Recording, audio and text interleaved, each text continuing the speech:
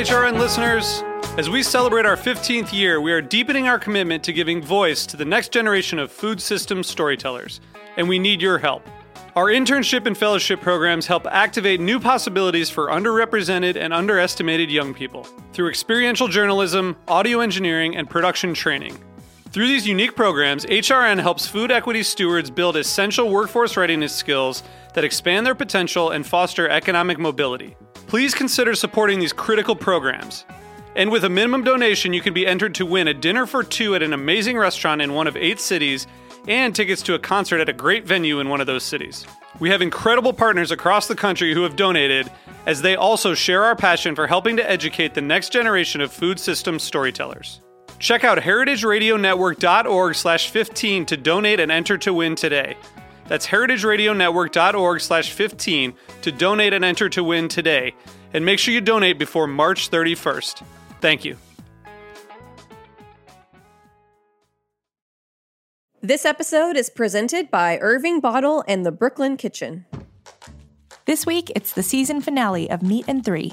We're following up our episode about youth with a look at age and how aging affects life on farms and in kitchens. At the most basic level, we need people to grow food for a growing global population. The question of planning for retirement or old age as a cook, it's almost one that doesn't exist, bizarrely, until it's too late. We also have a story about a food that might be older than you think. A recent archaeological finding might have CrossFitters everywhere reevaluating their diets. Plus, a story about one of Atlanta's most historic and risque landmarks. There are dancers that have been there 20 and 30 years. Don't miss our season finale of Meat and Three, available wherever you get your podcasts.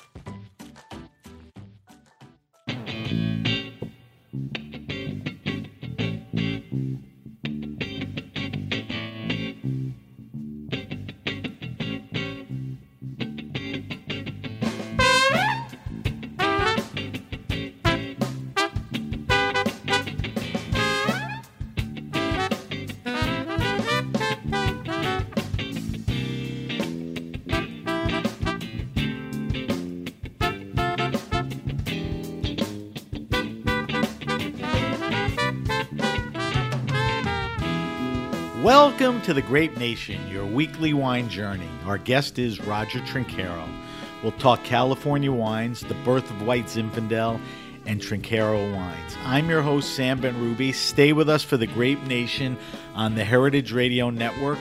We bring wine to the people.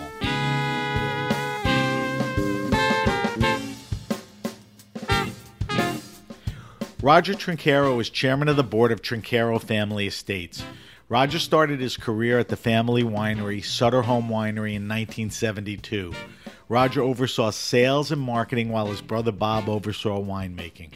Roger and Bob pioneered White Zinfandel, and the rest, as they say, is history. Sutter Home became the top-selling premium varietal brand in the U.S. and a true industry success story. Roger also launched the family's flagship luxury portfolio, Trinchero Napa Valley. Welcome to the Grape Nation, Roger. Thank you. Roger, thanks for joining us. I just want everyone to know that we are talking to Roger in New York City. He's in town doing a bunch of things, which we'll get to.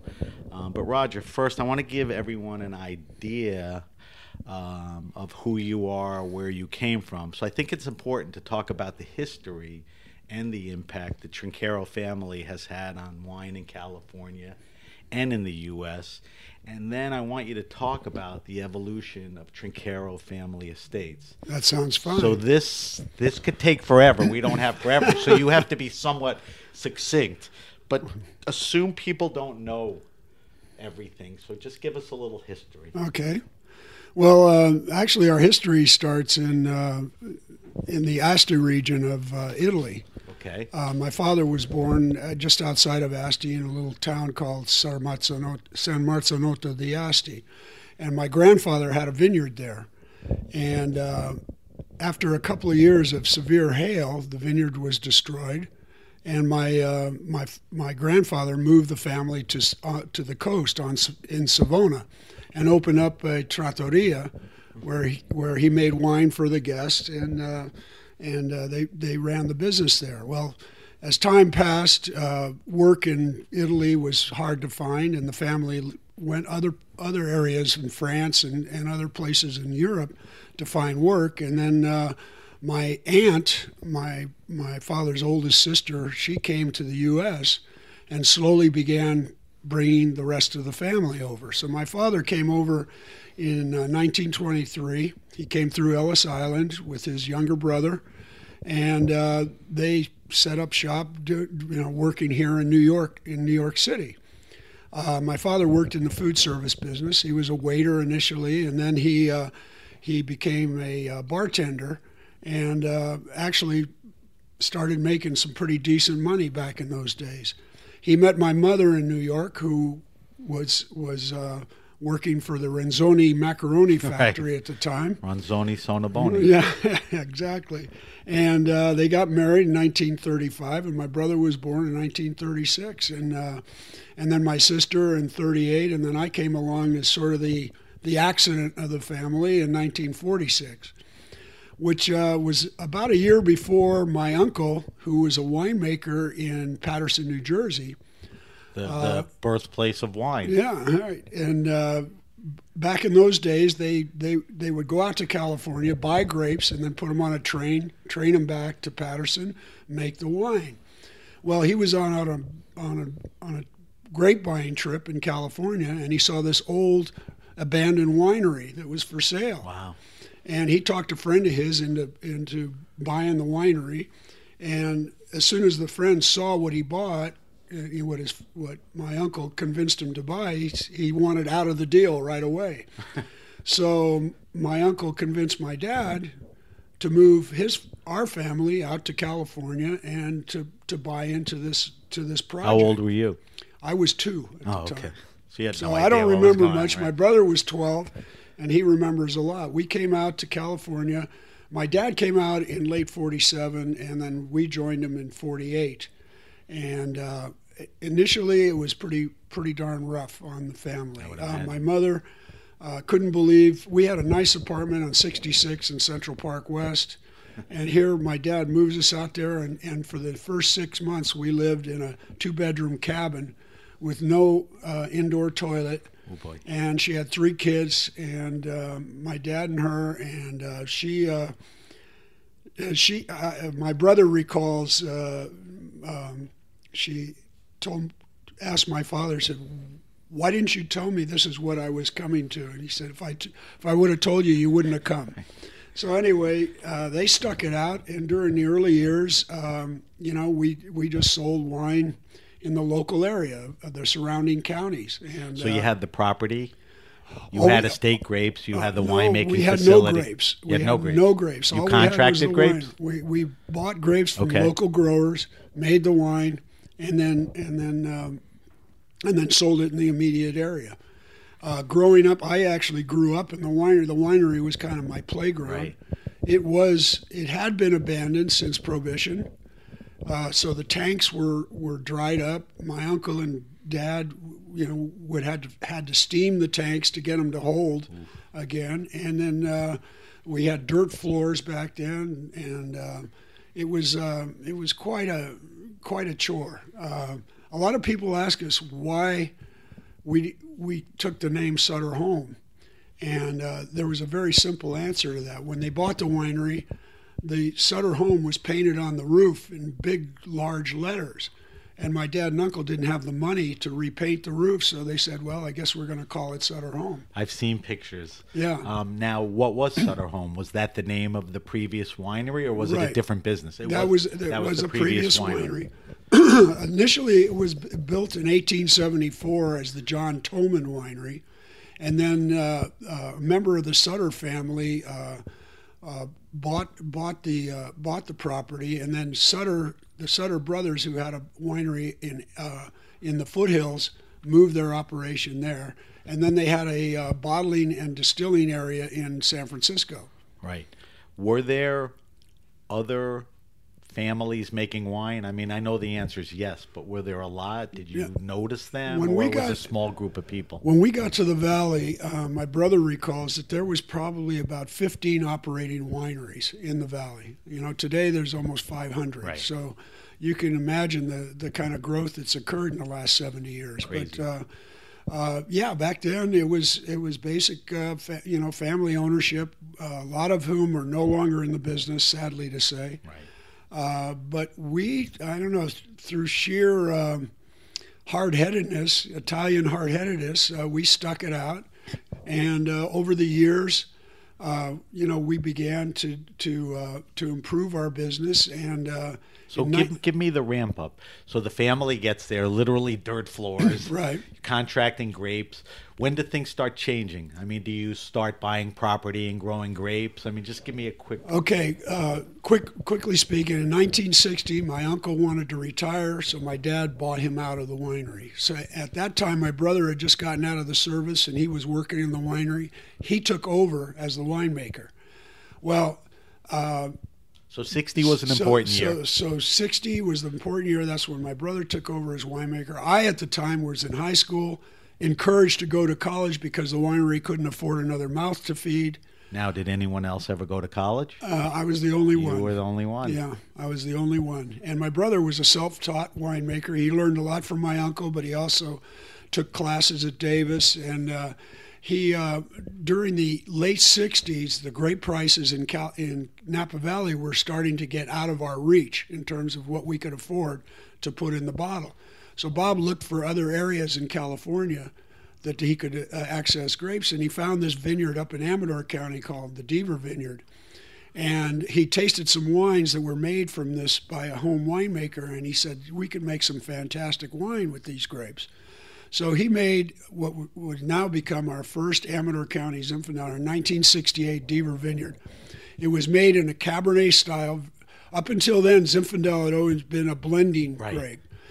Or the backbone of Hardy Burgundies, right. you know. It wasn't a featured grape. And so he featured it, and suddenly we got notoriety for this wine. And, so that was the first wine that got us any kind of notoriety outside of people coming to the winery, right. Really. Commodity wines. Right, exactly. So as time progressed, we decided to start to specialize in Zinfandel.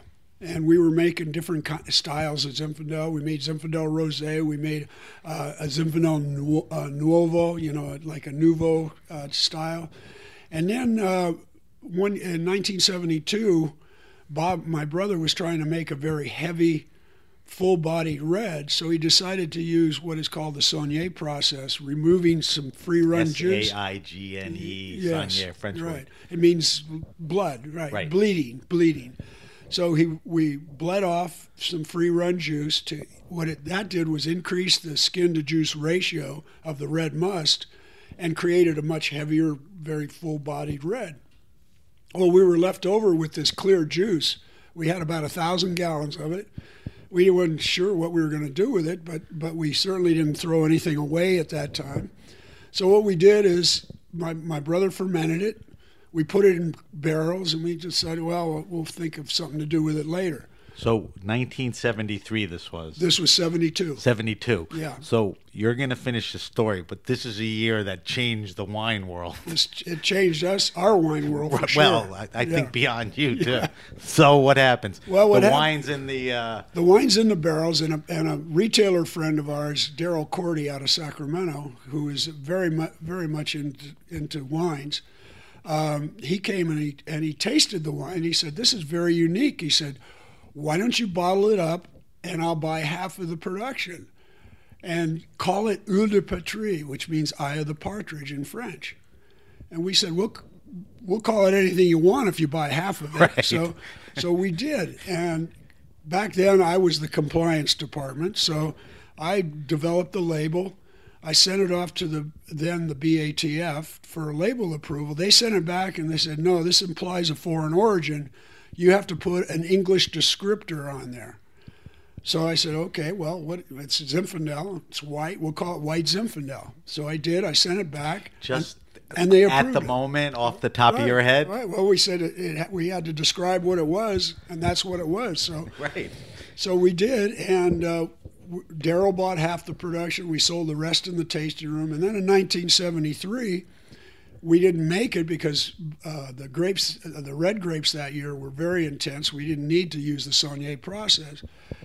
And during that time, people came back and said, you ought to make that white Zinfandel again. So in 74, we did.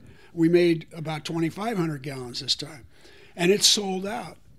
So then in 1975, we had a little bit of a serendipity, I guess you'd call it. We were making the white Zinfandel. We decided to increase production again, only this time we got a stuck fermentation. And we were left with about 2.5% residual sugar in the wine, and it had a little pink color to it. The first white Zins were almost clear. They were very, very light tinge to them. So we said, well, it tastes really good. Let's try it. And that was like letting the horses out of the barn. So 75 from 72 is when the real whites, that's where the color came. Right. The residual sugar, which I think a lot of Americans like blended reds with residual. They like whites with residual. Exactly. So 75, you get back in the game, and then it's like a runaway team of horses. It was unbelievable. We couldn't afford to expand, so we kept producing as much as we could, and we started doubling our production every year. And it really, by the late 70s and early 80s, it really started to take off. And suddenly, we found ourselves becoming a one-wine winery. Here we were, we were still making reds. 90% of your case output, right? We were making reds in, and we were selling it, but we were making this boatload of this white Zinfandel. And a lot of our competitors, or you call it our other wineries, were saying, you're bastardizing a grape. You're taking a red grape and you're making a white, and that's wrong. But then as time passed and they saw the success that we were having, these same people started making white Zinfandel as well. So suddenly, by the mid to late 80s, you had 30 or 40 different white Zinfandels on the market, and the category itself began to just accelerate beyond belief, to the point where at one point in the mid 90s, early to mid 90s, there was 20 million cases of white Zinfandel being produced and sold every year. Wow! But you had market share. And we had had the market share, but there were other players, and then eventually a lot of the players fell out, and it became basically a 2 or 3 producers producing a lot, in which we still dominated. Pull the curtain back for me for a second, because you were on the business side. I was on the business side. You were the marketing, sales, distribution. Right. I mean, you saw this thing from a mistake to, the color coming in 75. Yeah, I wouldn't call it a mistake, but it was not a mistake. I call it luck. I'll take that back. Yeah, right. I call it luck. So, I mean, you were instrumental in exposing, this country to white Zinfandel. Yeah, and I think you're probably working 15 hours a day. Yeah, we were working at least 7 days a week. Sometimes not 15 hours, but a lot. But there was a time when we were actually bottling the wine. When the cases, one of my jobs was also running the bottling line, and the cases would come off the bottling line. We put them right on the truck, and they'd go right to the wholesaler. We call it freeway aging. But what happened is not only did we create a lot of white Zinfandel drinkers, but we created a lot of wine drinkers. Right. A lot of people who didn't drink wine started drinking wine because of white Zinfandel.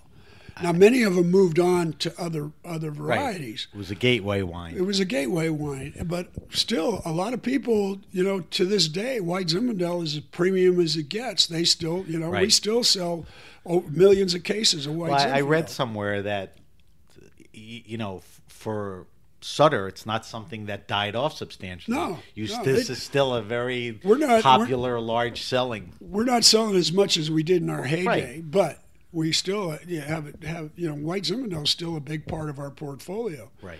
But something else it gave us the opportunity to reintroduce a lot of the varietals that we used to produce, and that when we started specializing in Zinfandel, we kind of pushed to the side.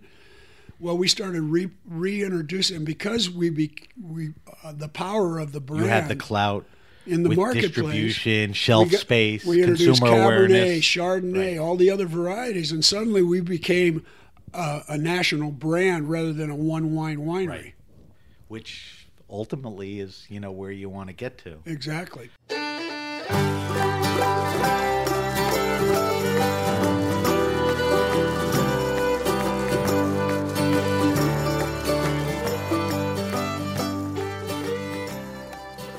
This episode is presented by LMT, the hospitality industry's preferred source for tabletop and more. From their New York City headquarters, LMT provides expertise and uniquely curated product opportunities to restaurants and hotels nationwide. Whether it's china, glass, and silver, to smallwares and equipment, LMT's approach to tasteful design and product knowledge is simply unmatched. Learn more at littlemtucker.com. This episode is also presented by Forever Cheese, a passion for great taste. Forever Cheese sources the highest quality and most unique cheeses and other products from Italy, Spain, Portugal, and Croatia, and imports them to the United States, the majority under the Mitica brand. If it's Mitica, it's got to be incredible. Learn more at forevercheese.com. Pour a drink for a harbor, a drink for a sailor, whose body's now drift in the break. All right, so move ahead a little. So that's buzzing along. 80s is going well. Yeah. But down the road, you expand. The family name is Trinchero. Nobody really knows that because it's Sutter. Mm-hmm. Anybody who is interested or peaks maybe realizes it's the Trinchero family. But down the road, you think about launching a luxury wine portfolio. Tell me how that evolved. Well, okay, we had already started to diversify. We bought a winery up in Amador County, the Montevino Winery, which we renamed Terra d'Oro. And we began to develop other brands within our portfolio. And then in 1995, it was our first vintage, we decided, we need to honor. My father passed away in 1982, and we wanted to honor him for getting us into the business. So we decided, we're going to make small lots of very high-end wines, and we're going to call it Trinchero, and we'll in honor of my father. Well, we did. The first few vintages we produced at our Sutter Home Winery. We had a separate section. We call it a winery within a winery. We had a separate winemaker and everything, and the wines were very, very well accepted, but very limited production. We got to the point in the early 2000s where we said, we need a winery, a place to associate with the name Trinchero. So we started searching around the valley for a good spot, and coincidentally, Folia Du Winery came up for sale, and in 2005 we closed the deal on that, and we completely destroyed everything that was there and rebuilt a whole new winery, a whole new visitor center, and a whole new tasting room. And that became the Trinchero. Estates. Yeah. So that was 2004? That was 2005 when we bought it. Our first vintage at that winery was 2007. Now, just for a second, Folia Du, part of the family portfolio? Yeah, along with buying the property, we got the brand Folia Du, and we got another interesting brand called Ménage à Trois. Which is wildly popular. And they're delicious blended wines, very popular. I talked to our sales guys, and I said, I like this name. It's got a catchy name. I said, what do you think? If we put good juice in the bottle, do you think? He said, we can run with it, boss. And they did. We put good wine in there. We put $20 wine. We charged $12 for it. And the brand took off. It's over a 3 million case brand now for us. It's still very popular. Why did it take you so long to launch a luxury brand? I think mainly because we were just, I mentioned before, it was like having a runaway team of horses. You know, we were just trying to catch up with demand for the products that we had. Right. And we never got to the point where, well, a lot of it had to do with finances. You know, we needed to make money in order to do the project. But my father always told us, never take a step longer than your stride. So we never wanted to get to the point where we owed so much money. Right. We couldn't be successful. Somewhat conservative. Yeah, we saw other wineries fail doing that. Calculated your steps, but there's a lot of association and acquisition. People know Sutter. They may now know Trinchero, but we just mentioned Folie à Deux, Ménage à Trois.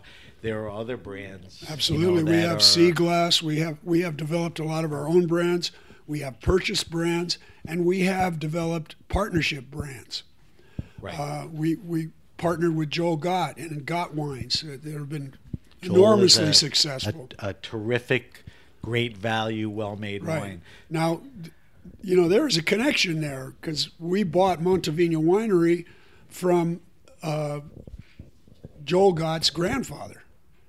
His father and his grandfather started the Montevino Winery in Amador County, and so there was a connection there. Right. We've also we've purchased the Nyers brand, which is a very high end, and what we needed to do with all these high end brands is we needed to develop a marketing leg separate from, you know, our big brands. Right.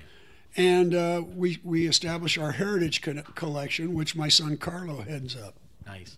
And that's part of Trinchero Family Estates? That's part of Trinchero Family Estates, okay. Right. What you guys practice sustainability?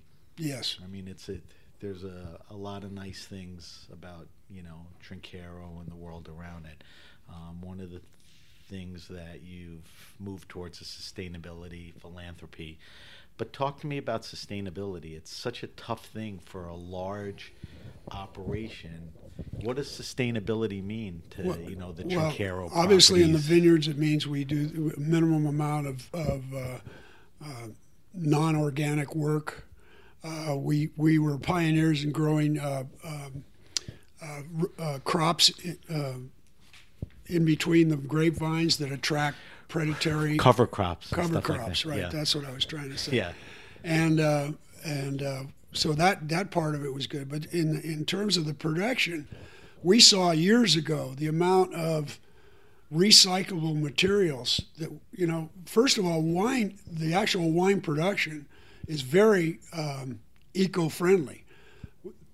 When we crush grapes, everything is used. We use the wine, obviously, right. but the pomace, what's left afterwards, that's put back into the vineyards or back into agriculture, creates composting, and it all goes back. So, in I guess it was the early '90s, we started a program at the winery for recycling, and what we did is we recycled everything, and with the money that we got from recycling, we established an employee in need fund.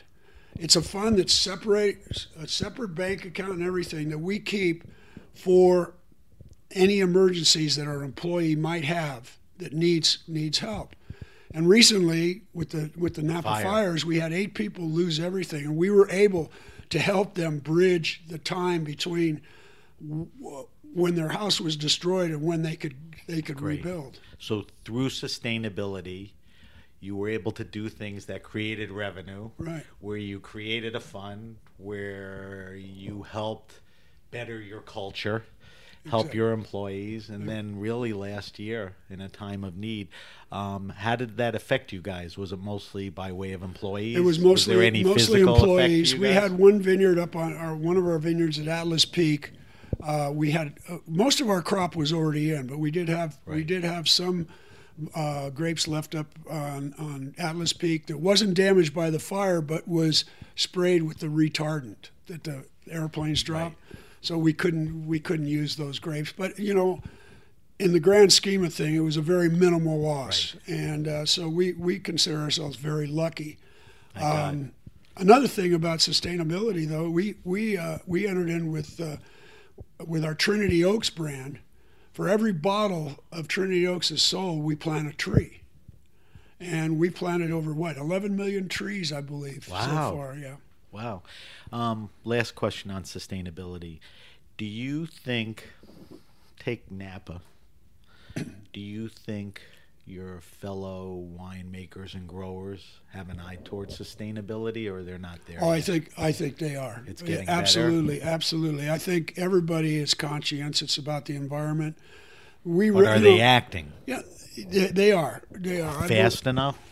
Well, okay. There's an awareness. There is an awareness. More work can be done. We're farmers. We Right. realize In that reality. you got to take care of the land. I think the Dust Bowl, in the 30s taught us that. Right. It's nice to hear that you have an eye towards sustainability.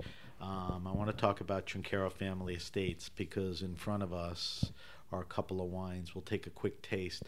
But on the Trinchero label, which the family name is on, that is, I guess you could say, your luxury brand, your higher end. It is. It is our luxury brand. You're making a bunch of different wines. It's not, one or two or three showings.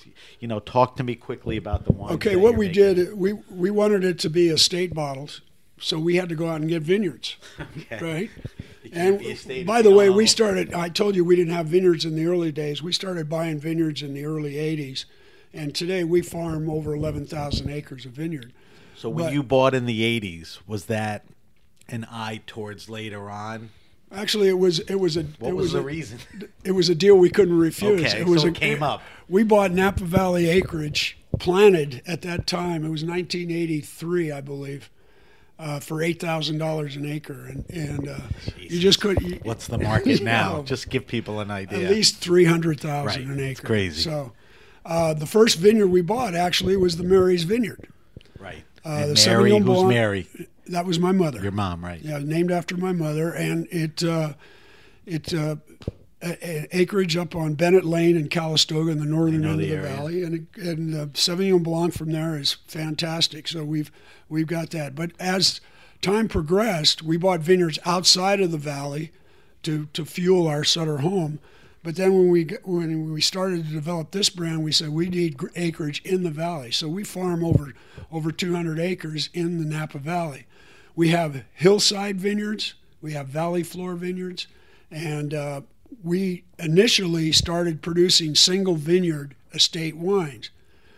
And we continue to do that. Do you blend some? They're not all site specific? We didn't initially. But then we found that the retail, out the consumers were confused with all these different vineyards. So what we decided was we'll keep the single vineyard for people in our wine club and people who come to the winery. Right. And then we developed three brands, three wines that we are actually four with the Marys. We sell the Marys, we sell the Marios. We have the BRV, which is a blend of the Cabernet vineyards from our hillside. And that stands for Bob, Roger, Vera, the next generation. The three kids. And then we have the Forte, which is a blend of Malbec, Cabernet and those are the three wines that we sell out wholesale. Right. So how many showings is that? That sounds like 7 or 8 different bottlings you're making. For the single vineyards, yeah. Yeah. And you acquired land as recently as when? Well, we just bought a couple of vineyards over in Sonoma County for our Folie à Deux brand. So it just keeps going on. Yeah, well, we keep our eyes open. If something looks always looks good, we would jump on it. We're going to wrap up, but I just want to ask you a couple of things. Sure. There was just a book published, Trinchero Wine and the American Dream. Right. Tell me quickly about that book. Well, basically, it's a book. I call it a coffee table book. It's very nicely done, and it basically traces our family's heritage from the early days in Italy all the way through to the present day. What you started telling is laid out in detail. Exactly. To the present. And it has beautiful photographs of our vineyards, of our people, of the family, and it's really a pleasant read. So that's Trinchero Wine and the American Dream. Yeah. A couple other things. You relinquished your position as CEO. Right. So what are you doing now? I'm still the chairman of the board. Well, I know you. I forgot to mention you're the chairman. Yeah, but pardon me. No, I still keep an office at our headquarters. Okay. I go in You're around 2 or 3 times a week when I'm not playing golf, just to catch up on what's going on and making sure that the ship's still going in the right direction. Right. And we have a wonderful CEO and president, Bob Torkelson, who's the first who's non-family. He's not a family member, but he's like a brother to me, a younger brother, I should say, and he is he's 1 in a million, and I'm hoping, and I think I've got it set up that he'll be around for the next 10 years. Great. And maybe by that time, one of my sons might be ready to move in. That's right. You have 3 sons. Yeah. And are they all, or a couple of them are in the business? 2 are in the business, 2 are in the business. and 1 he's not sure yet. So. Right. And he's got that option. He'll come around. Well, he doesn't have to. That's the whole thing. We tell all our kids, if you want to be in the business, you got to be qualified for what you do. Right. And the opportunity's here. Just because you have the name doesn't But if you mean... don't want to be in the business, you're still a family member. You're still a shareholder in the company. That's not a bad thing either. 2 more things. I have a thing called the wine list where I ask my guests about their preferences. You and I are going to buzz through that quickly because you're a wine guy. You've been around it a long time, so I have curiosities. But let's tell everybody where they could find more info about Trinchero wines. We have Trinchero Family Estates. Right. Sure has a site. You just Google it, and we've got... Really? So it's Trinchero if you didn't know the Trinchero stuff. Napa Valley. Trinchero Napa Valley, and you can get the story, find out about the wines and everything else. All right, indulge me, quickly answer these questions. It's called the wine list. We do it with every guest. Okay. All right, first question we ask everybody is, what are you drinking now? And when I say that, sometimes it changes seasonally or a friend drops off some stuff. Is there anything? I would say any bold red. Okay, so you're the bold red guy. What's Roger's favorite wine and food pairing? Do you have one? Is there something that comes back, or you eat something more with wine than other things? You know what? I've got a sweet tooth. You do? I do. And so what goes with sweet stuff, I wine-wise? like Moscato and strawberries. Okay. You sound like a rap singer. All right. Your favorite, and this is not to incriminate anybody. This is more to tap in. Your favorite wine restaurant and or bar. So I guess we should stay up by you. Wow. Who's doing it well? Who knows the wine, has the selection? Boy, there's a lot of them. Mention a few. That would be tough. The French Laundry comes to mind. Right, great wine program. There's a new place just opened up across from our winery called Brasswood. Brasswood. They have a wonderful selection. Nice. In town, in the town of St. Helena, there's a place called Cook. Cook. Okay. That's very good. And the thing is, in Napa Valley, in the heart of the Napa Valley, most restaurants have tremendous wine lists. Right. So it's difficult to pick the best. And Don Giovanni is another one in Napa. Great, big hangout for the wine people. Great wine list. All right. Do you have a favorite all-time wine? Is there a wine that to this day, what is it? White Zinfandel. Okay. And I'll stand by that. Amen to that. All right. We asked this question to everybody. It shouldn't be hard to you, and I think the answer is kind of obvious. A lot of our listeners are younger, and they're into wine, but they don't have the money. So I always ask my guests, and a lot of guests are sommeliers, winemakers, and all that. So let me tap into you. Tell me in your mind the best wine around $15. Give me a red or a white. You can give me a varietal. You can give me a region. What do you think? And it doesn't just have to be Napa or whatever. I would say you probably make some of these. I would say Menage a Trois. Right. We just released a Cabernet called Decadence. It's under the Menage label. Under the Menage label, it's fantastic. And for a white wine, it's called Menage Gold. It's a Chardonnay. It's unbelievable. So there you go. I mean, best wine around $15, a little higher. You're making it. It's pretty well known. Absolutely. All right, Roger. You didn't expect me to plug somebody else's wine. No. Admirable job on that. We buzzed through it. I want to thank you for sitting down with me. You have a great story, and I'm glad you shared it with us. Well, thank you so much for having me. I appreciate it. If you have a question, suggestion, wine happening, or event, hit me up at samatthegrapenation.com. That's samatthegrapenation.com. Follow us on Facebook at The Grape Nation. Follow us on Instagram at SBenRuby. And you can now follow hashtags, so follow the hashtag The Grape Nation. And on Twitter at BenRuby. Also subscribe to the Grape Nation podcast on iTunes, Stitcher, and Spotify. Write a review if you enjoy the show. Thank you to our guest, Roger Trinchero. Thank you to our engineer, Matt, and everyone at the Heritage Radio Network. I'm Sam BenRuby, and you've been listening to The Grape Nation. Thanks for listening to Heritage Radio Network, food radio supported by you. For our freshest content and to hear about exclusive events, subscribe to our newsletter. Enter your email at the bottom of our website, heritageradionetwork.org. Connect with us on Facebook, Instagram, and Twitter at heritage_radio. Heritage Radio Network is a nonprofit organization driving conversations to make the world a better, fairer, more delicious place. And we couldn't do it without support from listeners like you. Want to be a part of the food world's most innovative community? Rate the shows you like, tell your friends, and please join our community by becoming a member. Just click on the beating heart at the top right of our homepage. Thanks for listening.